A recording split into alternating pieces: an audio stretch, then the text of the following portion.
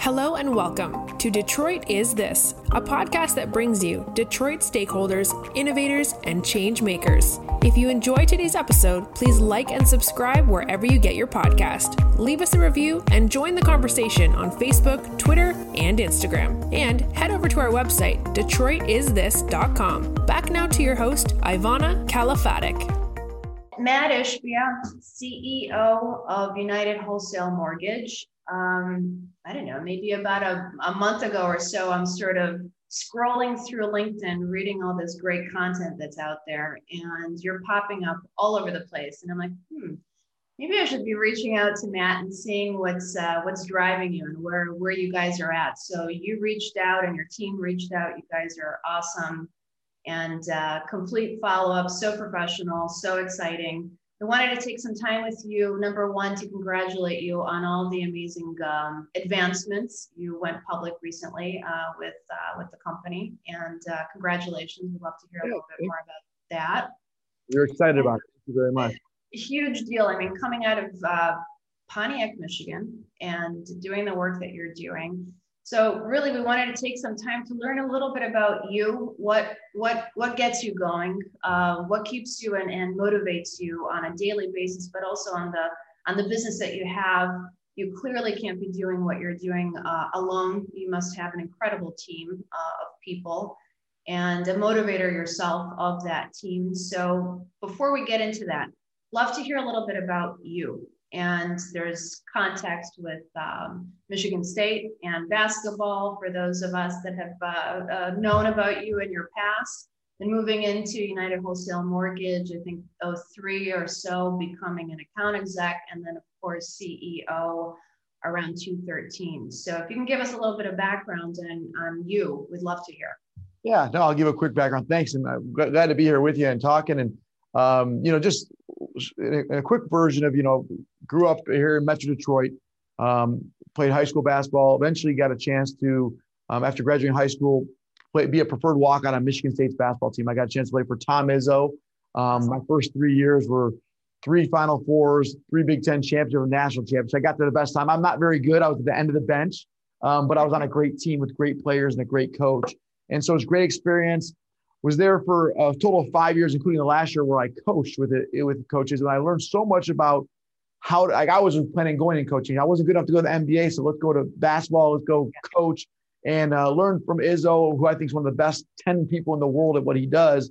And decided to, instead of going to college basketball route, to go into the business world where my father had started. My father's an attorney. He doesn't work here, never has worked here, but he has a couple small businesses. And one of them was a small mortgage company that he started in 1986. And I became the 12th person here at UWM in 2003 and kind of started learning the business and learned the business from the ground up, making $18,000 a year to start, kind of building the business, learning everything, asking a million questions, coming in early, staying late, and really learned the business from the ground up. And over those 10 years we went from 12 people to, almost 1,000 people, maybe a little more than that by the time I became the CEO. And then in 2013, and then we kind of grew it from there, from 2013 to now we're at 8,500 team members here in Pontiac, Michigan. One building, or really 2 buildings connected by a bridge, but one awesome campus. Obviously in COVID, most people are working from home, but besides that, we're here together as a team and as a family.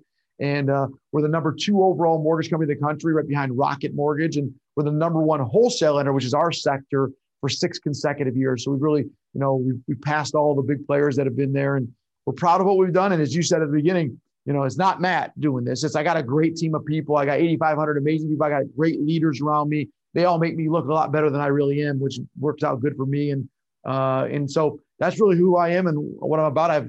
I'm a single father of 3 children. I got 10, 7, and 6-year-old boy, and coach their sports on the weekends. And besides that, that's all I do. I work and I play with my kids and live life. Where to even move after that? A lot of people would say, listen, I don't necessarily want to go into a business that maybe my dad might be involved in, and it maybe not be something that I want to go into because of XYZ reasons. even going back to that, I mean, how did you, from a family perspective or a values perspective, was there something that was instilled in you, and maybe it came from Michigan State, maybe it came from your dad, from your school? Was there something that was instilled in you to kind of take that on, that responsibility, also building something from almost from the beginning stage into something much greater that happened to be part of your family business? Yeah, so a couple of things. One, my father and I are so close. We've been close my whole life. My brother, my mother, my father. I have a great family. I'm very lucky and blessed be part of the family with them. And so everything's great with that. But the difference between me and most others is a lot of times you go work for your uncle, your brother, like my dad doesn't work here. He never worked here. So it was really like he happened to own it. But there's people that were running the company that I worked for. I reported to those people. My father never has an office here, never had one. Even since when I bought the company from him, he's never had one then, before or after. And so he's he's an attorney. He's just a serial entrepreneur. He owns a hotel here and a restaurant here and a title company here. And he gets involved with 18 different. Keeps you out of trouble. And so so that's maybe a little different dynamic than other people come in and work for their father or brother or sister or mother, that they're there all day, every day. And you kind of have that thing. It was kind of a separate thing. And I wasn't really connected with him on an hourly or daily basis, if you think of it that way. And then building out the business, mid 2000s, 02 to or 03 to 2013. I mean, that was also that crux within the market. Obviously, there was the big fall that we had in 08 up through 2012. Some people would say that there were implications because of the mortgage businesses that were on the market, that there was some fallout due to that. Also, I'm talking nationally and internationally, especially nationally on the market side. The responsibility that you have as a company, you're really building out the opportunity for people to have homes, not just houses, but to build a home within that house. It was some of that thinking sort of instilled in the vision of United Wholesale Mortgage? Yeah, so absolutely. So a couple of things with that. So, obviously 2003, 4, 5, 6, 7, the years that I just got to the company, those are the boom years in the mortgage. Everyone was doing all this. But, to give my father credit, when I got there, he said, hey, listen, we don't do all mortgages. We're not doing loans to make a commission. Like, we're going to only lend to people that can pay us back. And so we really never got involved with the subprime loans. That's one of the things I give my father the most credit for, is because I didn't know any better back then. He said, no, don't do those loans. Stick to conventional and FHA and VA loans. And so all those boom years, we weren't doing that much business. We were actually struggling. And then when the crash hit, all the companies that were doing the wrong type of loans, not doing things the right way, focused on making money rather than doing right, they all went away. And then the company like us was sitting there and saying, okay, now there's an opportunity to grow and capitalize. And so we take our job very seriously. As I said, we're the number 2 overall mortgage company in America. 1 out of every 20 loans in America comes here. 1 out of every 10 purchases comes through us. So we're making the American dream come true in a lot of respects. And we have to do a heck of a job every single day to make the process. I joke about it that I'm in the mortgage business. We're a pretty large company that nobody wants my product. Nobody wants a mortgage. They want the house, And so we have to make the process fast, easy, and cheap. And if I can't do that, they don't want to be associated with me. If it takes 60 days and it's honky, no one wants to deal with that. So we make it a fast, easy, cheap process. So that was the game plan. And the strategy was, how do we really serve this? And now we really know our place in America, where, so many mortgages are going through UWM. People can't buy the house unless UWM is here to help and make that process smooth and efficient. So we're proud of that opportunity. And it really is a rallying cry for our 8,500 people, because it's not like we're selling water bottles. Not that there's anything wrong with that. We're making an impact every day. Yeah, you're building lives in so many ways. I mean, that home is a life, obviously, or lives for families. And the fact that the 2 largest mortgage companies in the States are based in Michigan. I mean, what are the chances of that happening? And then where does that fit sort of? Clearly you have to be competitive to be where you're at now. I mean, where does that fit sort of within your mindset also, with having, a competitor down the street from you too? Yeah. What does that do for you? I think a couple of it ties to, a lot of great hardworking people in Metro Detroit, and so the Midwest mentality of hard work, positive attitude, I think that's helped drive both our mortgage company and, Rocket Mortgage downtown. They're number 1, we're number 2 right now. I have a lot of goals. I'm very competitive. You'll figure that out about me. And I don't have written on my board, if you want my office, it says be the number 2 overall mortgage company. It's not one of the goals, so we will become number 1. It's just a matter of when and the grind every day to get there. And when we get to number 1, we'll be number 1 by more. And we'll continue to work towards it every day, but we'll never sacrifice who we are. And I tell people this all the time. There's people have said, hey, if you do this, you can become number 1 right now. I said, listen, we're not doing the same type of loans. I'm not doing low credit score loans or riskier loans that maybe Rocket Mortgage or other companies might do. That's not who we are. I'd rather be number 38 and do it the right way than be number 1 and maybe not. So we're going to do it the right way, the way we've always done it. And we're going to keep working every day to grow our business. Out of the 3 points that you mentioned for individuals that are interested in getting a home loan through you, is there one that supersedes the other? For example, is being fast on your end superseding price? Do you notice, or vice versa? Yeah. So no. So if people want to get a mortgage, the key messaging is go to findamortgagebroker.com. Mortgage brokers are cheaper than retail. So you can talk about, this is not opinion, this is fact. You can call Wells Fargo, call Chase, call Rocket Mortgage. You call Johnny Smith Mortgage Broker. Even after Johnny Smith Mortgage Broker is paid, he's lower rate than all 3 of those lenders. No questions asked, not even a discussion. Everyone knows it. So if you go to a broker, you're going to get cheaper. And then what UWM's job is to be the fastest, easiest option for the mortgage broker. A lot of times the broker doesn't bring it to us. That's okay. But the broker can do it cheaper. And cheap is important because people don't want to pay too much on a mortgage. It's probably the biggest payment people make every month. But also people don't want to go through a headache and get 88 different times going back and looking for tax returns and pay stubs and these things so often. So findamortgagebroker.com is where you go. You might end up with us. You might end up with other lenders. But the key is you need to make it fast, easy, and cheap. The broker is cheaper. And for what we focus on is how to make it seamless, fast and easy, because it already is cheap if you come through the wholesale channel, which is what we do. So some of what we've got on our back, and we do a lot on the digital side. We do a lot of integrated systems and sort of more some strategic thinking and implementation of integrated systems for different industries. And not being a B2C, which you're not, as far as I understand, you're B2B, and to find that systematic approach that makes sense, easy to understand, you're really multiplying your results base exponentially because you have a third party ultimately, right, that's selling you, but they also need to understand how to sell you, which that's a challenge in many scenarios.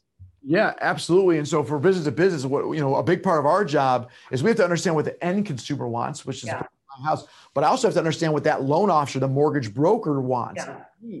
And teach them how to be successful. Because what I say all the time is if they don't grow, we have no chance. And so we have to help them succeed. They don't know that they should invest in technology. So you know what we do? We built the technology and give it to them. They don't know how to market. So we do a Super Bowl commercial and do a findamortgagebroker.com, help educate them. We have to be their champion, helping them succeed and excel.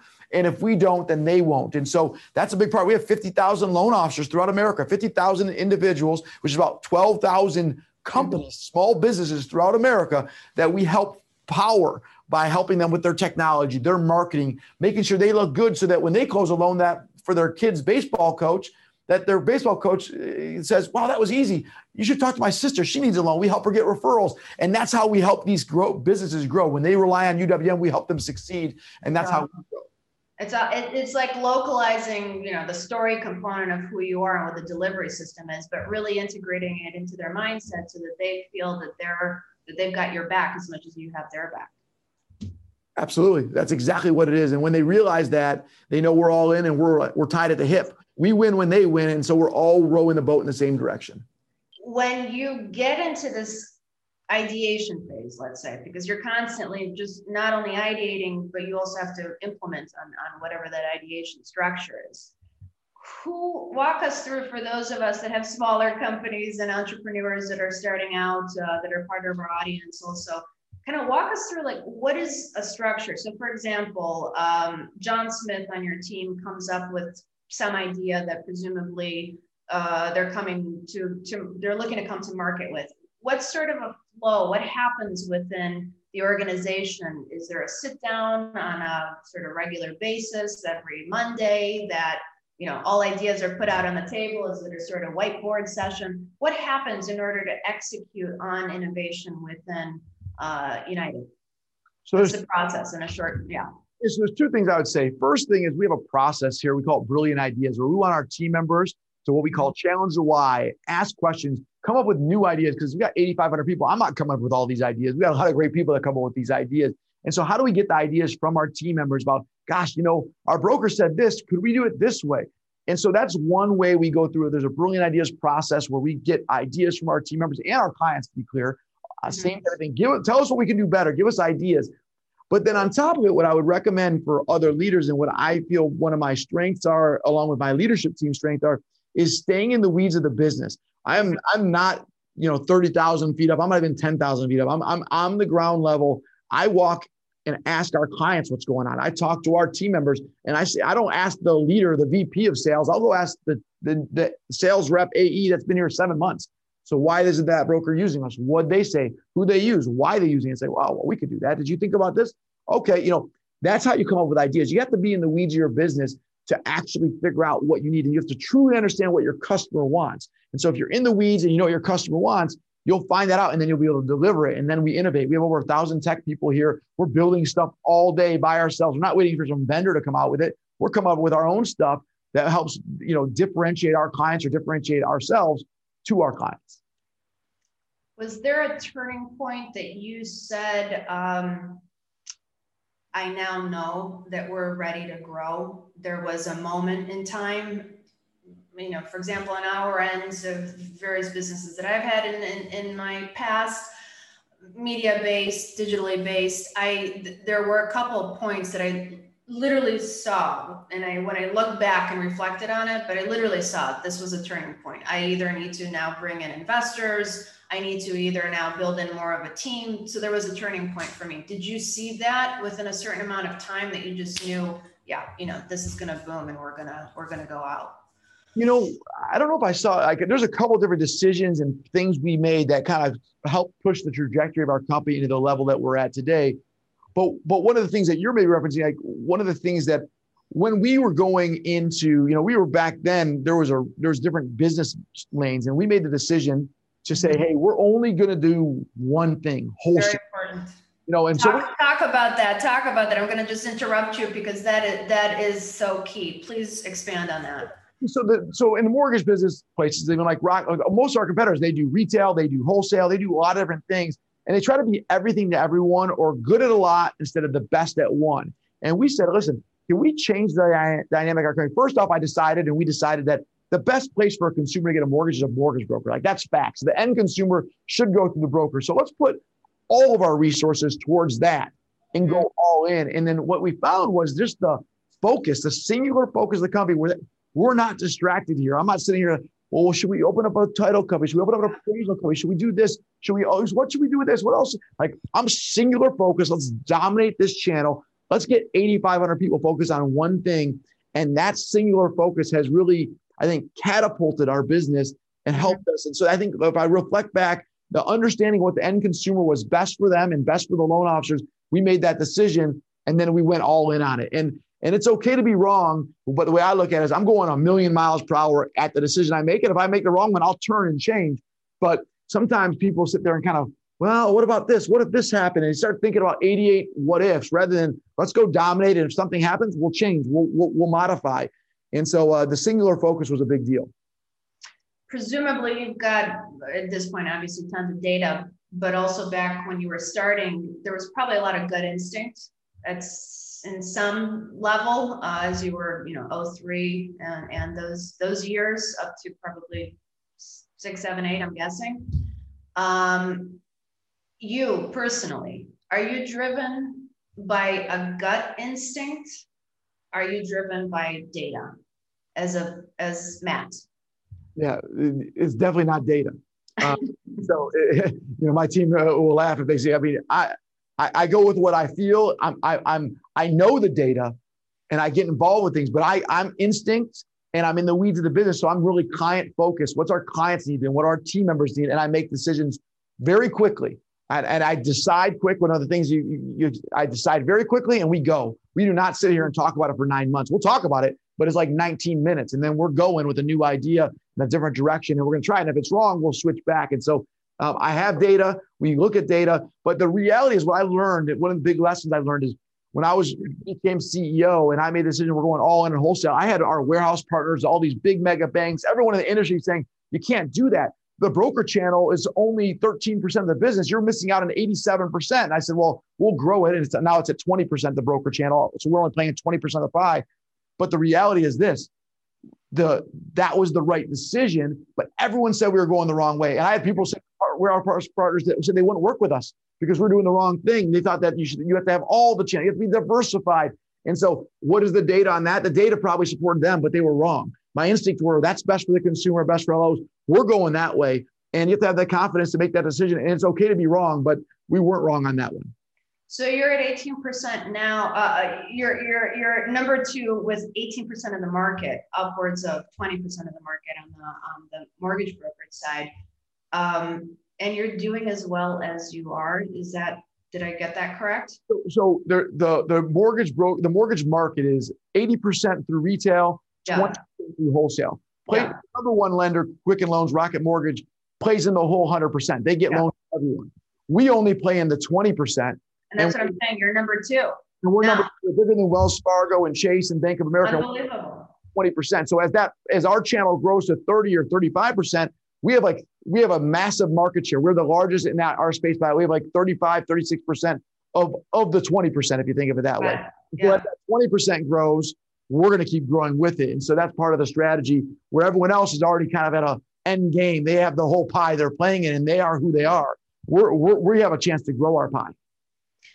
Estimated net revenue of approximately, I believe, 4.7 billion for 2021 is what I have read. And you recently went public.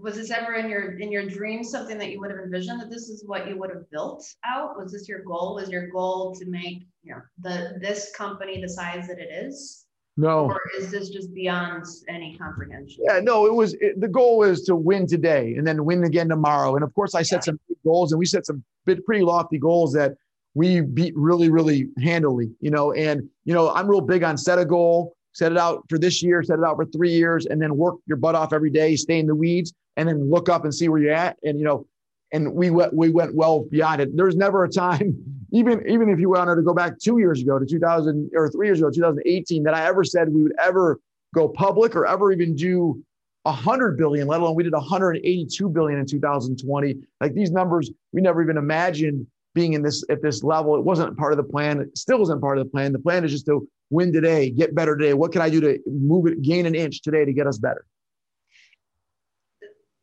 So much of that stemming through you and your vision. Clearly, it's so much of your mindset, this idea of pushing forward, this idea of exploring and innovating, and presumably also really backing yourself up with an incredible team. What do you think are the top 2-3 things that you look for within leaders within the organization? You just say, yeah, this is the person.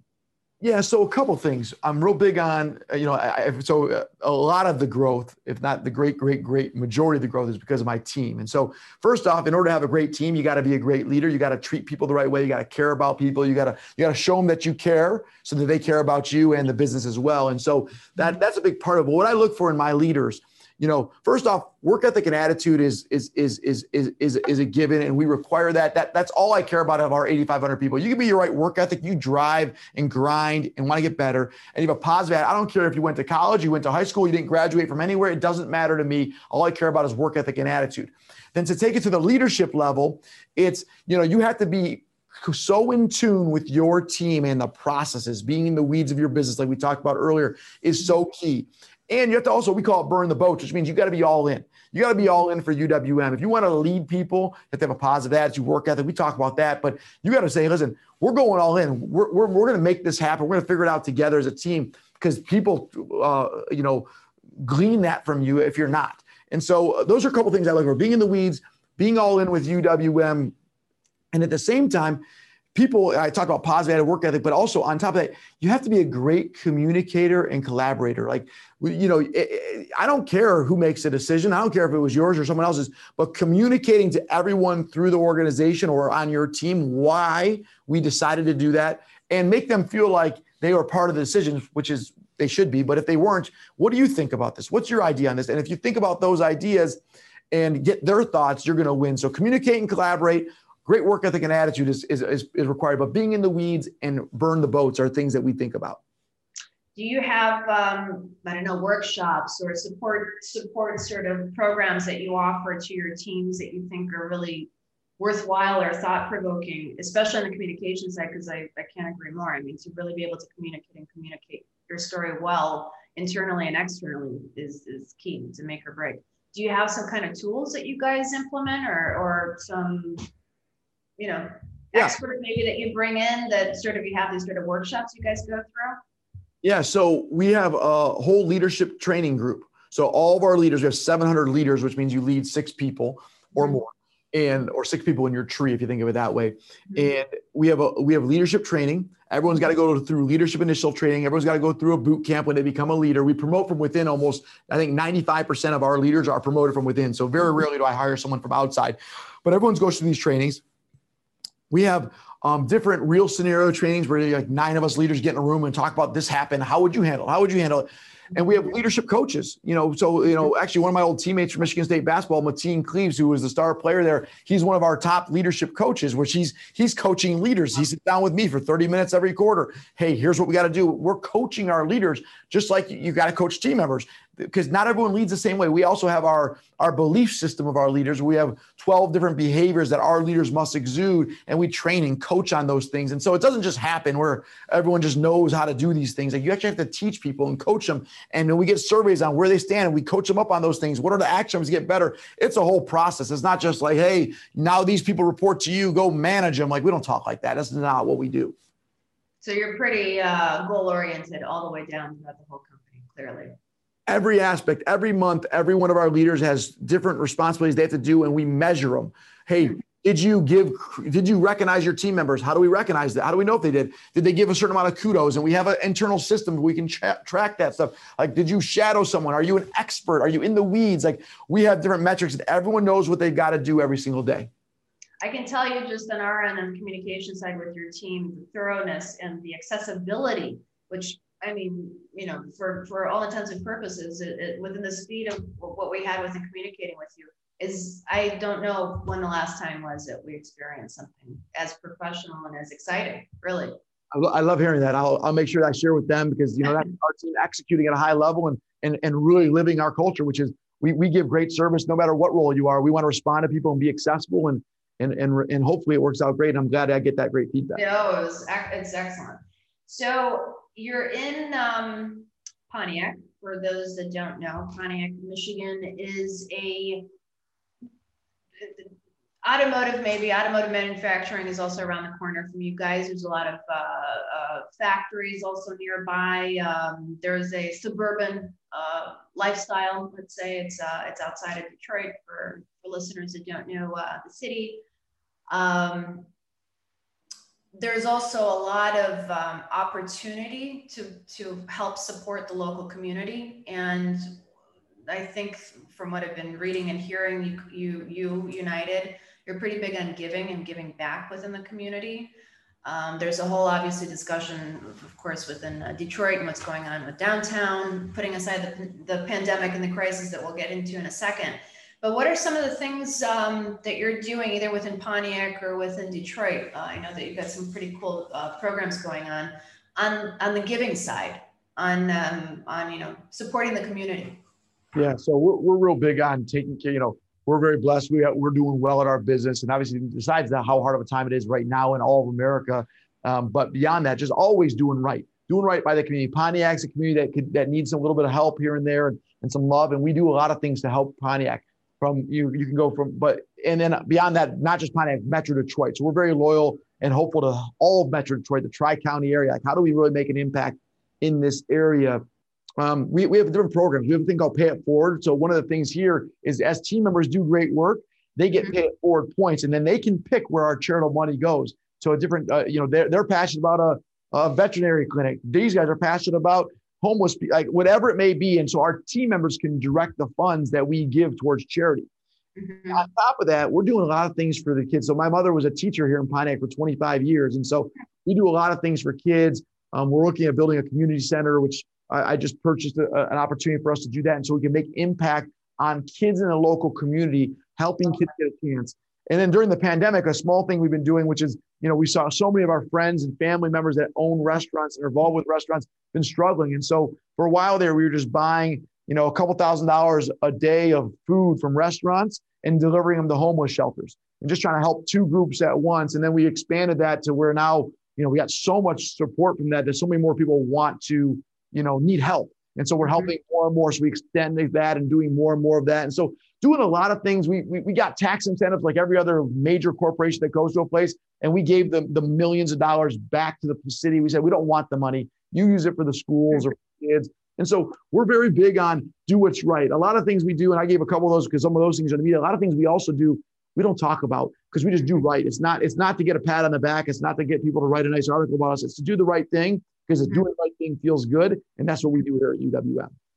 Who instilled those values in you? Is there a person or a mindset? My mother and father, both of them. My father's very giving, always do right by others. Don't worry about yours. Like my whole life, from my father, and then a lot from Izzo too. But it's not about, one of my philosophies here and one of our philosophies is we don't focus on money. We don't focus on how much money we make. We focus on winning, being successful. Money follows success. Do right and good things happen. That's how I was raised. Like help people out. Do right by those people. You don't have to get everything. Do right and good things come back. And that's how we've built things here at UWM. That's how we've built our business. And that's what we do in the community. So inspirational. On the crisis and maybe even placemaking, since you are in Pontiac, you really are infiltrated, boots on the ground. You're feeling the pain that everybody's going through, obviously in different sort of calibers now. What are maybe a couple of things that you think would be key takeaways for a business moving past now? Presumably we're sort of hopefully past the worst of this. How should people be looking at future of their business or investment cycles or innovating or thinking of new things on a business side as we move through the crisis of the pandemic? Do you have some thoughts to share with us? What I think about that is everyone thinks about business differently. What I think about is, what the pandemic showed us is that things come out of nowhere. You got to be prepared. And so when starting a business, you got to be involved with it and you got to know your stuff inside out because you know what? Things can sucker punch you. The COVID sucker punches everybody. No one was expecting, I didn't have a COVID-19 plan at the company a year, right? Like it just wasn't. So how are you prepared for the random things? But the way you win that stuff is by being so in the weeds, so connected to your client. I think too often people start thinking about their process and their strategy and their financing, rather than thinking about what does your client want and what are they giving you money for? And if you go to the very core of in our business, our client wants that house and they don't want the dang mortgage. Nobody wants a mortgage. So what do we got to do for them? We got to make it fast, easy, and affordable. How do we do that? Boom. And I know if I can make it faster, easier, and cheaper, all the end consumers are going to be happy. And so now what do I got to do to make that happen? So for business people, whether you're starting a business or you're building a business or you already have a great business, is what is the end consumer paying you for? What do they really want? And then build your business around that. And I do the same thing because, I could even argue that I have three consumers. The consumer, I understand that. Then my actual customer, the broker who works with me, but then my team members. I got 8,500 people. Without those people, I got no shot. And so I literally think about those three sections and say, what do team members want? They want opportunity to grow. Well, 95% of my promotions came from with internal. They want, what do they want? They want to have a work-life balance. So we do so I think about all those things. So focus on the consumer, your consumer, and do what they need and what they're paying you for. And if you can deliver that, you're going to end up winning. How easy is that to implement? Well, is it easy? It's a lot easier than you think because you got to do is you got to tear away all the barriers. So I don't know let's think about a dry cleaner. I mean, I can think of any business or, what is a dry cleaner? He wants or she wants people to come to them and deliver their dry cleaning so they can clean their shirts, whatever it may be, right? Okay, well, what really matters to them? They want it back fast. They don't want it to be too expensive. They don't want it to be a hassle because nobody wants to go back. How do I make it easier for them? How do I go drop it off and deliver it? Can I create a delivery? So like start thinking about what that consumer needs and then build your business around that. Not because, well, nobody does that. Everyone just does it this way. Well, if you do it the way everyone else does it, you're going to be like everybody else and probably be average. If you want to be great, you got to do things differently. So it really comes down to, in your mind, and I'm sure for many successful people, finding your different niche. So you've published, you've been published, you've written books, you've had the success that you have. You have a family, you have your children. What's a work-life balance look like for Matt Ishbia? What does a day look? What's a Wednesday look like in your life? Yeah, so I got two things in my life: my kids and my office, right? And so I take care of those things, and those are my priorities. Most days I try to be in the office by 4 a.m. So I have a nanny that lives with me that takes care of my kids in the morning, gets them on the bus. There's one day a week where I actually will stay home, work from home, and actually take them to breakfast and drive them to school. That's my day with my kids. In the morning, I don't get to work till 7:30, but I work from home from 4 to 6:30 until they wake up. But 4 to 7 or 4 to 8 in the morning is like my grind time. No one bothers me, no meetings, nothing but focus, strategy, making decisions, shooting out kudos, recognizing our team members, doing all those things from 4 to 8. Then most of the day I'm in meetings, getting opportunities to speak with people like yourself, which is a great opportunity, talking to our team members, being in the weeds of the business, making decisions, coming up with new technology or sitting in technology demos and giving my thoughts on it. And then I try to get home, most nights by between 6 and 6:30, have dinner with my kids. And then 6:30 to 8:30, I put my phone down, I keep it with me. I put it in airplane mode. So I'm not getting emails and texts. I'm taking pictures of my kids. We're playing, last night we went and I buried my kids and they buried me in the snow last night. Like we do fun things every night. And then we do a movie night and go to bed.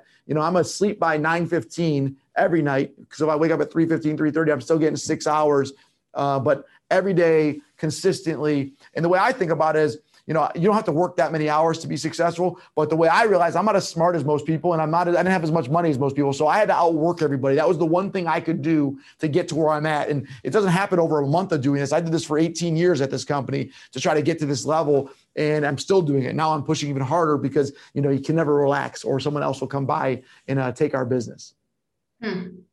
So you don't sleep or in a regulated time frame. And you're up really pre-dawn.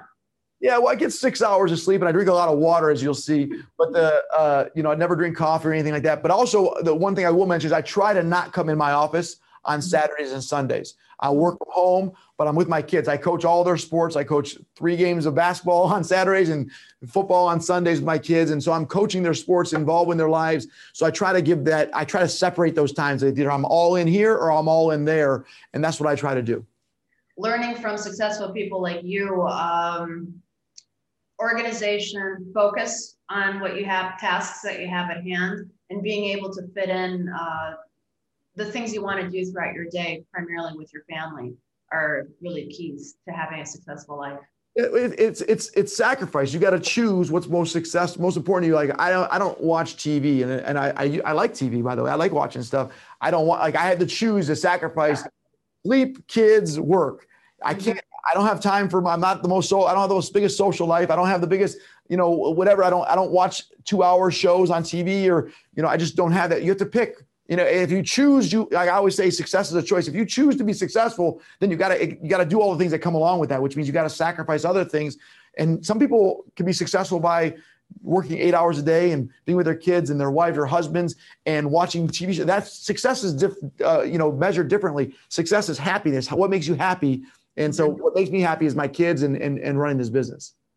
So 3 takeaways as we wrap up from you for keeping an innovative mindset. And as we're moving again past COVID, and as we're looking at the marketplace with Detroit and cities like Detroit and Pontiac that are really aiming to grow their assets that they have more and more as the years go on. 3 takeaways from an innovative mindset from somebody that's obviously success. What would you say would be the 3 things innovatively thinking about as you start your day for entrepreneurs and leaders and business owners in the area? Well, so from an innovative perspective, I think you got to have your alone time, as in like mine's 4 to 8 a.m. Like if you want to be thinking about things, you can't be being pulled in 8 different, like I know some people like working from home. Like if you got kids and dogs and everything running around, like how do you get focused? What do you do for, like, you need some focus time. Maybe it's 4 hours for, like it is for me. Maybe it's 2 hours, maybe it's 30 minutes. But if you want to be innovative and do different things, one thing is get your alone time, get your focus. I call it my grind time where I'm going to grind and outwork everyone, like, and think about things and be so. And then the second thing I would say, the second takeaway is be so tied into your consumer and in the weeds of your business. Do not think that you can just kind of, figure that out, or like, I don't outsource anything to anybody. There's nothing that I'm not involved with and making decisions with. Doesn't mean I make all the decisions. It means I know what's going on. And we have a big company. You can be very involved. And so you want to be innovative, because that's how I get my ideas. I'm sitting there talking to a client that does 2 loans a month with us. We do 60,000. They're not a big client by any means. And they say something that just doesn't make sense to me. And all of a sudden it triggers like a whole nother thought. And then we start a whole program based off this thought. And our business blows up based on a conversation I had with a guy that was doing 2 loans a month wasn't even relevant. So those are 2 things I would think about, is being in the weeds, and then obviously get your grind time. And the third thing is be positive, innovative, be like, have fun. Yeah. People think they're and stress out about everything. Like, be positive. Like, I know there's a lot of tough things going on in the world and in your life and in my life, but I choose to focus on the great ones. And so if you be positive, good things come to good people that are thinking about good things. It's just positivity is a big deal. Everyone else likes to be down on everything. I'm not down on anything. You tell me a lot of things, I'm going to be pretty positive about almost everything that comes my way. Isn't that true? You're walking down the street, and if you're just smiling at somebody, you're going to get some reciprocation back on that. It's so true. Absolutely. It's so true. Matt, this could continue for ages on my end. Thanks so much for your time and for your insight, and for sharing how you've become, a little bit of what you've done up to this point, and how you've become who you are in the company itself. We're big fans, and look forward to hearing and learning and sharing more of you and United Wholesale Mortgage. Thank you for having me. I really appreciate it. I enjoy spending time with you as well, and look forward to seeing you again soon. Super. Sounds good. Thanks, Matt. Bye.